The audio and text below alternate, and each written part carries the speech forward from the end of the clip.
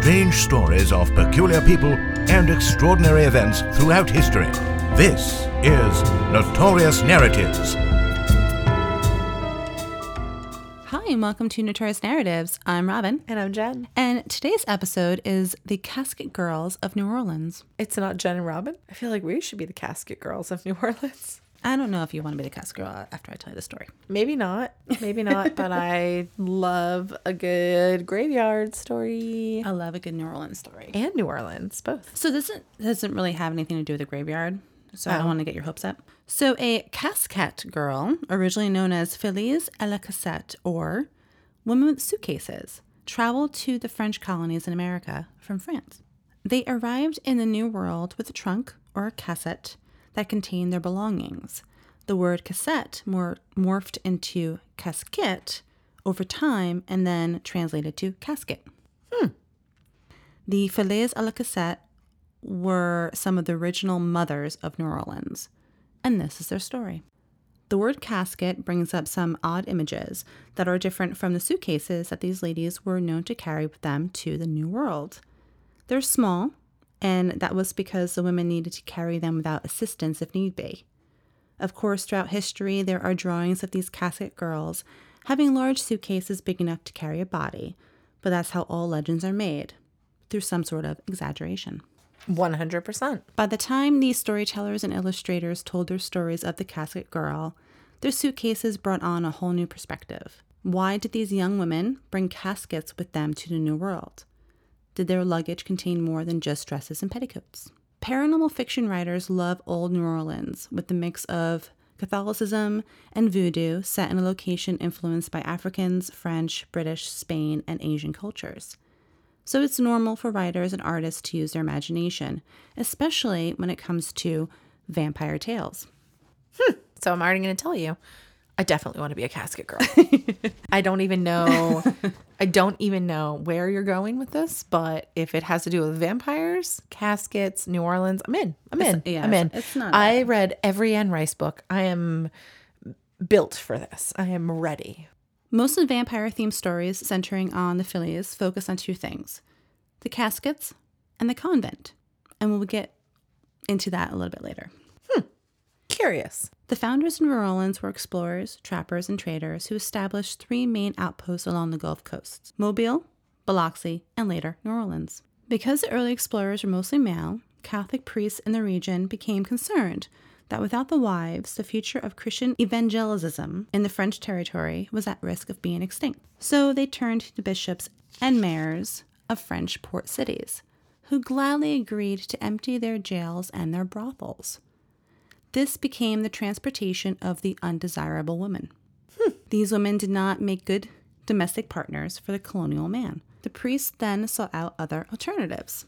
They asked King Louis IV for help. The king tasked the Bishop of Quebec with appealing to convents or orphanages in France. They sought out young women who they could contract to come to the colonies. The bishop's expectations were that virtuous women from the convents were to be good candidates for marriage. And so the casket girls were contracted to be the wives of the men of the colonies. So they took them out of convents where they would be Or orphanages. nuns or orphanages, which so you can go so deep on this. My husband's grandmother was actually purchased from an orphanage to be her husband's second wife. Are you shitting me? And that was in Puerto Rico. So in the 30s, But he's not Puerto 20s. Rican. So he sent to Yes. Puerto Rico because she was there? So he had moved from, I believe, Argentina to Puerto Rico, and he had his first wife there, and they had a family. He left her because he needed a newer, younger wife to have more children with. And so his natural inclination was to go get one at the orphanage. So my husband's grandmother was purchased from an orphanage to be the wife. To raise more children because she was To have young. more children.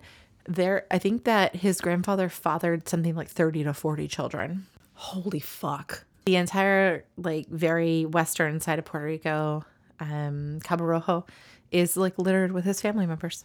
It's pretty impressive. But apparently that's a great place to find a wife, especially obedient, taught young, right? Get them young, raise them right. So yeah, I mean, convents is a little bit different, but we'll talk about orphanages. This. We'll talk about this a little bit later. I'm going to continue about. Sorry, sidetrack. I'm surprised I've never told you that. No, no, not at all. I'm just saying it wasn't completely unheard of that men would get. I know that, but knowing that for wives, but knowing that.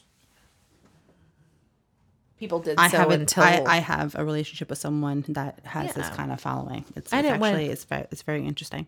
And it went on until the 20th century. So, hi everybody, I'm Katie Segal. And I'm Kurt Sutter. And welcome to our new podcast called PIE, People, Influences, and Experiences. Yes, it's sort of the get to know you at a deeper level, the who, what, when, where, and why you are, rather than what it is you do. Absolutely. We're not going to talk too much about what people do. We just want to know about their families, where they come from, what shapes their parenting if they have kids, what shapes their marriages if they're married. We just want to be really nosy. We want to get in there. A deep dive into nature and nurture. And we started it because there are a lot of people that we don't know that we are curious about. All right. And I have no friends, so for me, it's trying to get them out of the house. Listen to it on whatever you listen to podcasts on. Yeah, homecasts. Your podcasting apparatus. Watch it on the YouTube. He's aging himself.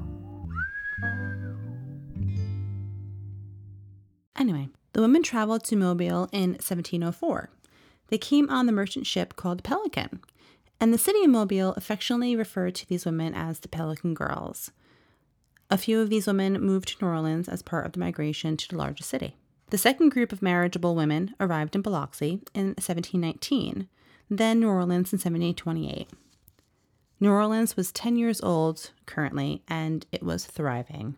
Ursuline nuns from Rouen, France, came to New Orleans around 1727, and it was their mission to educate these women of the colony and evangelize the natives. These nuns took charge of the Filles à Cassette, and they lived with the nuns until they were married off to the men of the colony. Word of this new world broke out in Europe, and many women started to ask questions of this new life in America. The nuns wanted to reduce their numbers of girls in their care, so women contracted the men directly, who then arranged their trip. They traveled from their homes to the port cities in France, and then took ships to America. Oh, so they're the first mail order brides. Pretty much. These women would then find themselves waiting for months for the next ship. The passage across the Atlantic took months. The ships usually stopped in Haiti. After picking up supplies and drinking water, the ships then pushed into the Gulf of Mexico. The passage was a difficult one. Several of them died from yellow fever and other travel-related diseases. Most of the cassock girls didn't see much of their spouses. French women were used to working at convents and orphanages, and so now they took over the households. The men of the colony in the 1720s and 1730s were fur trappers and traders. The trappers spent long periods of time away from home, collecting the merchandise that they would then sell for export. The traders took the manufactured goods that came in from Europe to the farms, plantations, and outposts to sell, so they were also traveling. The climate of the colony also required a good bit of adjustments for these women. The weather was hot, and the clothing they brought over from France was very heavy and constricting for their new climate. They adapted to the city as they established households and as they raised their children. So I'm going to go back to the Ursuline sisters, the nuns that I talked about before. Mm-hmm. The Ursulines have a long history in the city of New Orleans. As early as 1726, King Louis XV of France decided that 3 Ursuline nuns from Rouen should go to New Orleans to establish a hospital for poor sick people and to provide education for young girls and wealthy families. 14 nuns took part in the long journey to New Orleans. The names of the 7 are known. There is Sister Saint Augustine, Sister Angelique, Dame Jude, Mother Francois Exvier, Madame Cavillot from Elbeuf. There were 2 postulant sisters, Sister La Massif and Marie Madeleine Hacquard from Rouen. So Marie Madeleine Hacquard described their travel and their arrival in New Orleans in letters sent to her father, who stayed in Rouen, that were published by Antoine Le Provost from the same city. The trip lasted for 5 months instead of the 3 months that they were guaranteed. They arrived in New Orleans in January of 1727 and were temporarily housed in one of the larger houses of the younger city. Convinced that the education of women was essential to the development of the civilized, spiritual, and just society of New Orleans, the Ursuline sisters influenced culture and learning in New Orleans by providing an exceptional education for girls and for the women. They founded the Ursuline Academy in 1727. It was the first boarding school in Louisiana, educating a number of Catholic Hispanic girls and women from socially privileged families in Central and South American countries. During the War of 1812, the Ursulines turned the classrooms into infirmaries for the sick and wounded of both the British and American armies. It is one of the 3 academies sponsored by the Ursuline Sisters of the Roman Union, Central Province. The Ursulines also began the first school of music in New Orleans. The Ursulines established an orphanage in the convent and one of the first hospitals in New Orleans. They worked in healthcare and treated malaria and yellow fever among the slave population. The hospital usually had from between 30 to 40 patients, most of them soldiers.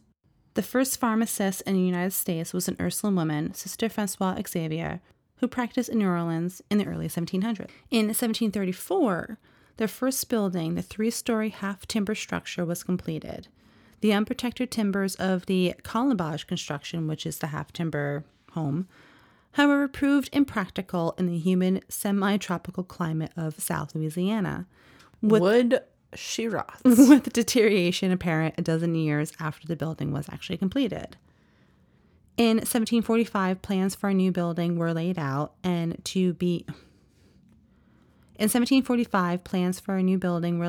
to be constructed adjacent to the existing structure. The first convent was dismantled and the newer one was built, with some of the material that was reused. The second building was completed in 1751. It was designated as a National Historic Landmark in 1966. Nice. The nuns moved to the Ursuline Convent in the 9th Ward of New Orleans in 1823, giving the old French Quarter structure to the city's bishop. The convent premises in the 9th Ward were in turn sold to the city in the 1910s, and the land was then used as part of the route for the Industrial Canal. The nuns moved to newer quarters on the Nashville Avenue in Uptown New Orleans, where they are still located today. The order continues their mission of educating women in New Orleans to this day. So what does this convent have to do with the Casket Girls? I'm waiting ever so patiently to know what the nuns, the convent, the Casket Girls, and vampires have to do with one another. I'm ready. I'm waiting. Bated breath. So the Casket Girls have another legend with their name.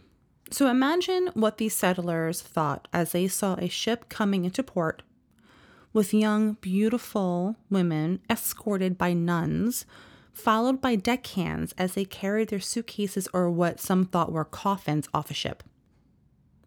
Shortly after the Casket Girls arrived in New Orleans, the death rates doubled. Many believe that the Casket Girls smuggled vampires over from Europe in their caskets. And to this day, the original caskets are still stored in the attic of the Ursuline Convent. Why? It's still there. Why are they just keeping them? Exactly. It's because they brought vampires, and vampires require their homeland to be near them, the earth of their homeland. Earth. But when the nuns brought these cases to the attic, a day later, someone discovered that they were empty. Well, yeah. Fearing that something paranormal was afoot or supernatural. The nuns bolted the attic door and used nails that were blessed by the Pope to seal the attic windows, which were shuttered, which is different than any other building in the French Quarter. But one of the windows has a strange habit of opening in the middle of the night. In 1978, 250 years after the Casket Girls arrived in New Orleans, a couple of amateur investigators decided to see what this mysterious window was all about. They were denied access to the attic of the convent by the Archbishop, but that didn't stop them. They climbed up the convent wall and spent the night waiting for the window to open. The next morning, their decapitated bodies were found on the steps of the convent. Shut your mouth. No way. 80% of their blood had been drained, No. and no blood was found on the ground. No. Their murders have never been solved. No. Come on. When was that? What year? 1978. That's fucking crazy. So they have these suitcases that look like coffins When they arrived. that are So- in the attic. So imagine them of this getting off a convent. ship, loading these casket-formed suitcases onto a chariot or a horse and carriage. Sure. Because Going they, to town. Right. They put them in there because they're long and thin and they're easier to carry because they're not so bulky and dense. So you get a little more like leverage. And so now we're at the convent and They move into the convent because Right. Why did they- the nuns are holding them and kind of training them to be, because Sure. they are orphans. But why or- are they putting them in the attic? that's, I guess, their storage unit is in the attic. Because if you think Okay. the basement might be more of a storage for food and water and Right. like whatever. So So- the attic was for all these other things that these girls couldn't keep in a really Or small just they left quarters. behind. Right. So they put them in the attic. Why are they closing them up with nails blessed by the Pope? Mm-hmm. Fucking why? And why did I guess a good reason, a logical reason why the death toll doubled was because this huge influx of people came and With other brought diseases that were- significant disease. Especially if you're on like, well, I'll get into it. Okay, but the nails of the Pope. Like The nails of why- the Pope were nailed into the And then- shutters, and the shutters were closed in the windows, so it was very noticeable throughout the entire French And then they Quarter. opened. Because it was only that one structure in that one building that had these solid closed windows, as But then opposed to all the other French quarters. They that were supposedly open opened all and the time, that- every night. There was one window that continued to open. And then these people, These amateur investigators were did they find denied. both parts? Did they find their head and the body? I don't know. It was left off. It was left at that they were decapitated bodies, but their blood had been their blood's gone. There's no evidence of any blood splatter or blood pooling on their bodies that was left on the stairs of the convent when they clearly climbed a wall to just kind of hang out on a rooftop to look at this one window to see if it was going to open or not. Was there like razor wire or something where they could have fallen and like, I don't like it. Another theory was that the Cassock girls not only were smuggling vampires, but then themselves were vampires. But this Did can they come in the daytime or the nighttime? But this can be easily explained because first, there were witnesses of some of these girls coughing up blood while on the ship to America. Consumption. But this can be easily debunked by all the diseases that were on board during their voyage. Another thing they said were that the girls were extremely pale when they arrived in port. Well, you would be too if you spent 6 months on a boat below deck as a proper and young virtuous woman that were kept away from all the other passengers. You were like a secret.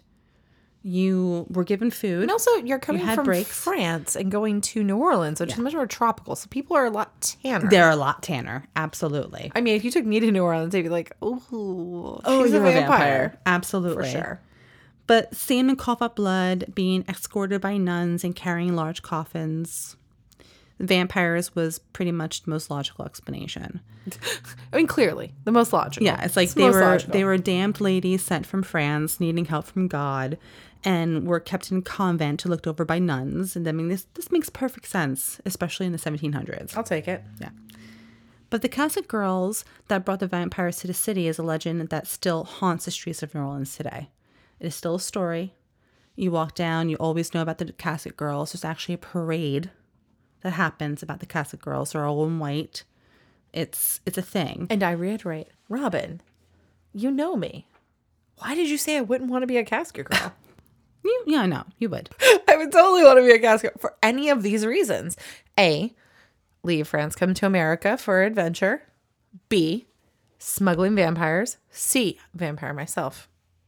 Live in All a three. convent until you're well enough to be a wife. Have So hot for a trapper? I'm in. for a trapper, have children, you're like everything is great. You have a roof over your head. You're making money. You are establishing this culture. My husband's almost always out of town. You are starting New Orleans. It's actually a really good gig. I mean, I think it's a good gig. Or I brought vampires. Or I'm a vampire myself. Mm-hmm. All the above, I'm in. Any of these things, I'm in. First mail order bride, bring in vampires, vampire myself. Any of those things, I'm about it. Living that life. All right, I'll tell your husband. He knows that. He's aware. So he knows he married Casket Girl. He's aware. So it's hard to say why the vampire myth has struck around for so long. Maybe it was with the Anne Rice novels that sparked the old legend and brought it back to life. Could be the 2 decapitated bodies. Maybe. But what we do know is that the Casket Girls went on to create some brilliant marriages in their initial years in the French Quarter. And it is said that almost all of New Orleans can trace their lineage back to one of the women sent from France to become the French Creole's brides. So that is the story of the Casket Girls, the vampire smugglers that brought lineage to New Orleans. Just another notorious narrative. If you enjoy our episodes, you can also go to patreon.com/notoriousnarratives, where you can access exclusive content. And don't forget to rate, review, and subscribe to be notified when a new episode is available. Keep it weird and never stop exploring.